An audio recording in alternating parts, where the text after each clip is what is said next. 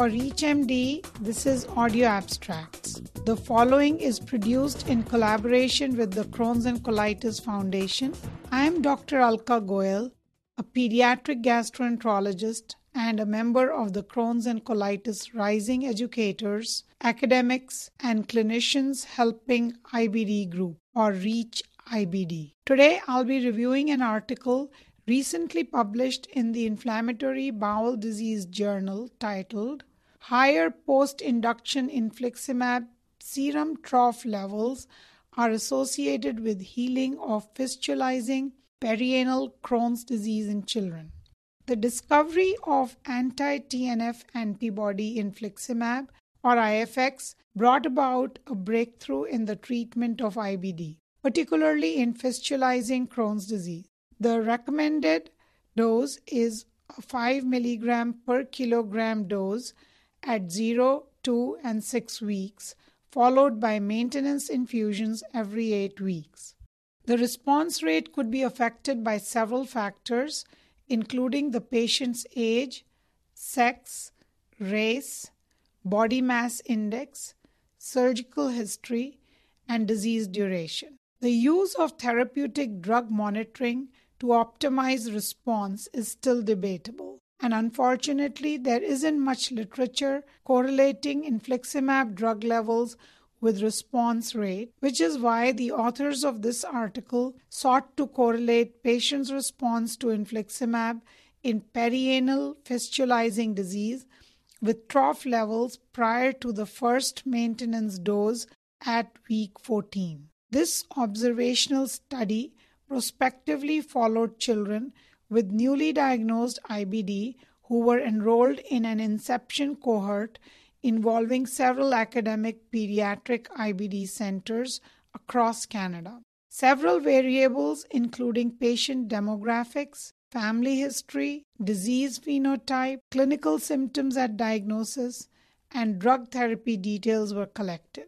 For this study, active perianal fistulizing Crohn's disease was defined as having at least one actively draining fistula identified by clinical exam or MRI of the pelvis. The primary outcome was a healed or healing fistula, defined as either closure of the fistula opening or a cessation of fistula drainage by history and physical exam. This outcome was determined at the 24-week clinical assessment following initiation of infliximab. Serum infliximab levels performed before the fourth dose at week 14 were correlated with healing status. The authors found perianal fistulae in 85 of the 406 children with Crohn's disease. 27 of the 52 subjects who received infliximab and had a pre-fourth dose drug level were included for analysis.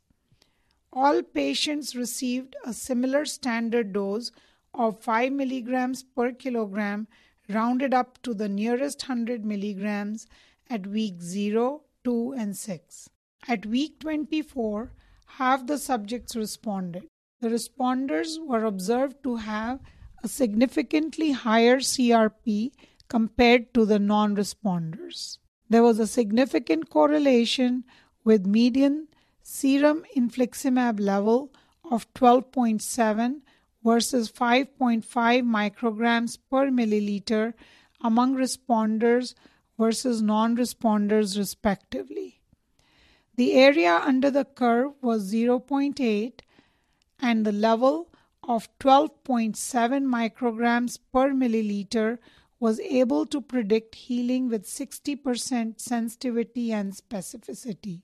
Other factors such as patient's age, sex, linear growth impairment, disease activity, hemoglobin, CRP, or albumin did not have an association. The results from this study explain the association of drug levels with disease response in perianal fistulizing Crohn's disease phenotype. Due to the small number of subjects, however, correlation with several important factors like surgical procedures, BMI, and concomitant immunomodulators could not be analyzed, and so this study underscores the need for larger, multicenter prospective studies to examine the utility of prospective therapeutic drug monitoring and other predictors of drug response in children with fistulizing Crohn's disease. If you're interested in this topic or others on Crohn's disease or ulcerative colitis, the Inflammatory Bowel Disease Journal, which is the official journal of the Crohn's and Colitis Foundation and supports the foundation's mission, brings the most impactful and cutting-edge clinical topics and research findings related to inflammatory bowel disease to clinicians and researchers. For more information on the foundation, please visit Crohn'sColitisFoundation.org. This has been a presentation of audio abstracts produced in collaboration with the Crohn's and Colitis Foundation. For more information and for reference links of this article, visit reachmd.com/foundation.